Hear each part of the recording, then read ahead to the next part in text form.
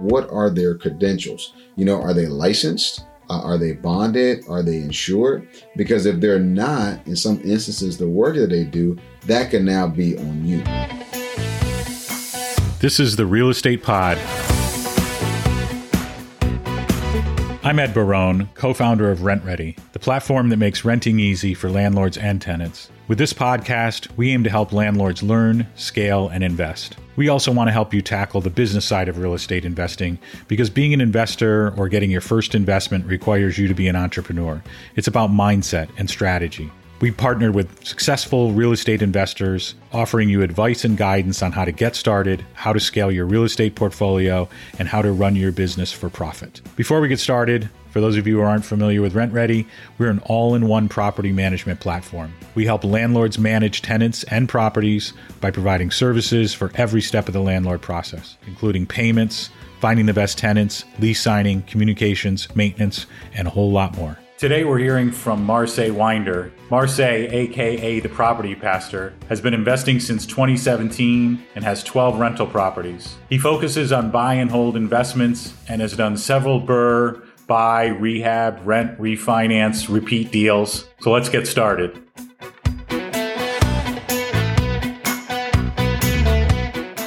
Hey, what's up, guys? This is Marseille, aka the Property Pastor, and I've partnered with the team over at RentReady to bring you another great video. And today I want to talk all about what you should look for when trying to hire out a good repair company. Now, finding a good repairman, a handyman, a contractor, all these kind of things that you need to do repairs on your rentals, that can be a very difficult task. It could be intimidating, right? Do you just go online and do a quick Google search? Do you go and just walk up to somebody at Home Depot and ask them to come and replace the toilet?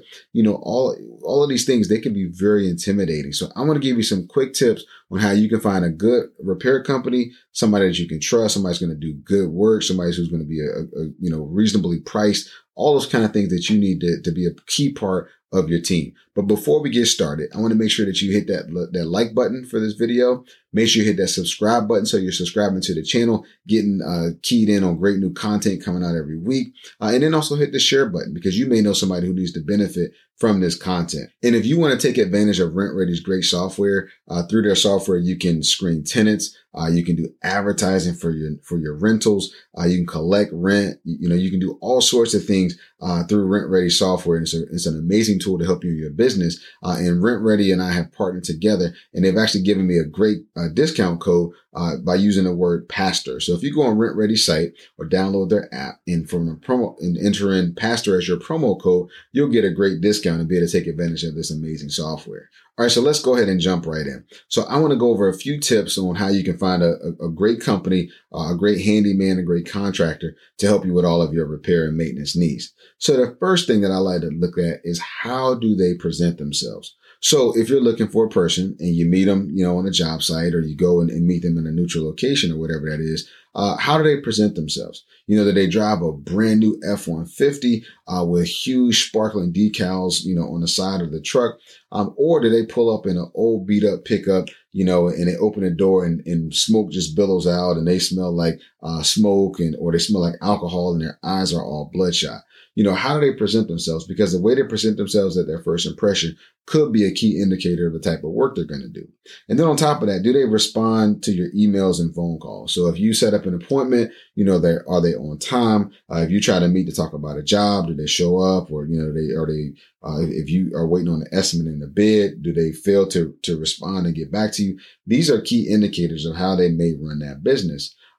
Personally, I like the kind of contractor who's kind of moderately dressed. They don't drive the flashiest truck, and it looks like a work truck, but at the same time it still looks professional in their appearance. It kind of speaks value, right? So I think the way they present themselves is one key indicator. Another thing that I always look at is what are their credentials? Are they licensed? Are they bonded? Are they insured? Because if they're not, in some instances, the work that they do, that can now be on you, right? So if they go and they do work that is under code, and you go and you sell that property or your tenant gets hurt, the liability would definitely fall back on you, but you wouldn't have much recourse because now you can't find that person. You can't look them up. You can't file a complaint, all of this kind of thing. So you want to kind of ask, what kind of credentials do they carry? Are they licensed? Are they a class A contractor, class B, class C? Do they have insurance? All of those kind of things. They're very important before you actually hire them for a job. One of the key things that I always look for is what is the quality of their work? Do they have references? So I always ask, how many jobs have you done? Can you give me an example of a recent job you've done in the last month, or the last quarter or last year? And don't just fall for pictures, right? Because some people will pull up and say, oh yeah, I did this job. And pictures don't really tell the full story, right? They could have went and downloaded those pictures off Pinterest or whatever. So you want to get references to their work. You want to make sure that they do quality work. And if the person says, oh yeah, I just did a job around the corner where I did, I redid a bathroom, or I just did a job, where we did some roofing or replaced windows. You want to actually ask that person, okay, can I call the homeowner? Can I talk to them? Can I talk to the investor and get a feel for the kind of work they did? If they kind of fumble around, that's usually a key indicator. But if they're quick to say, hey, yeah, call this person, and that person, you call them up and they, give you a good story. They tell you, yep, they were on time. They kept a clean, work site. Their prices were reasonable. All of those things you want to know, right? You want to be able to check references. The other thing you want to look at is their reviews, and then are they recommended? So in their reviews, right? So if they've done work and they're, medium to large company, they may have a website. They may be listed with a Better Business Bureau. You can go and look and say, okay, ABC Contractors, they have a 2-star review on a 5-star scale. Maybe I don't want to go with them. Now granted, our reviews, you get some good and some terrible just based on the person. But if you start to see recurring themes, then history will likely repeat itself with you. But in addition to reviews, I like to get recommendations from other investors. And this is really important because investors typically kind of stick together. They kind of, they may not share their total rehab person, right? If they're doing a flip, they may not share their contractor because they might be worried they're going to lose them. But in terms of a repair person, typically being able to keep a repair person busy is an important thing. So investors are usually willing to share references for handyman and things of that nature.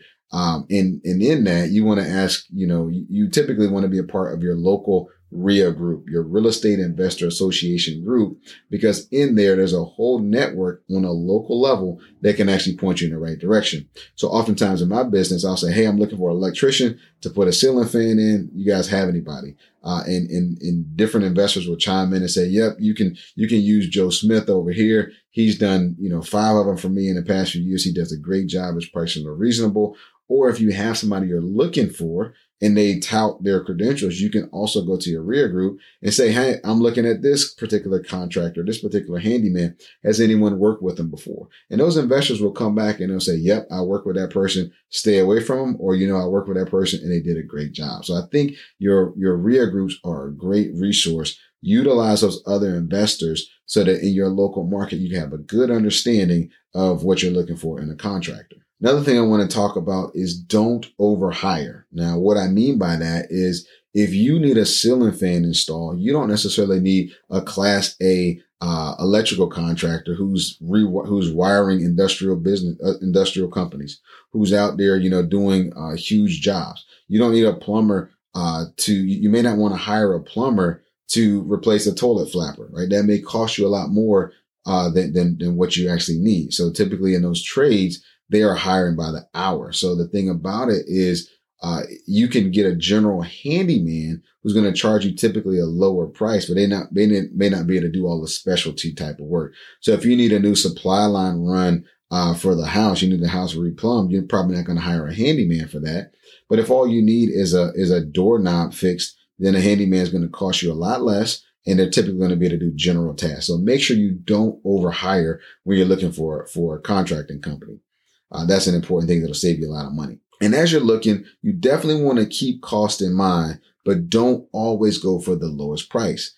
I like to go for value. I like to go for someone who's not the most expensive, but also not the cheapest. I want to get the references. I want to get examples of past work, because now I've got a good understanding. I want to talk to other investors to say, hey, have you ever used this person? What issues did you run into? If they're like, no, they're great, then yes, I want to utilize them for my business, and I want to keep sending them work. And not only that, but I'm going to recommend them to other investors as well. So keep cost in mind. And the thing about sometimes going for the cheapest, there's an old adage that says you get what you pay for. So you want to make sure when you're going for, a handyman, a handy person or whatever, that in doing so, you're not just going for the lowest number, because sometimes you may think that you're saving money and run into a whole lot of headaches. So I hope that these tips have really helped you put them into practice. They've helped me in my business to be able to identify good contractors. They're definitely out there. They're good, hardworking, honest people.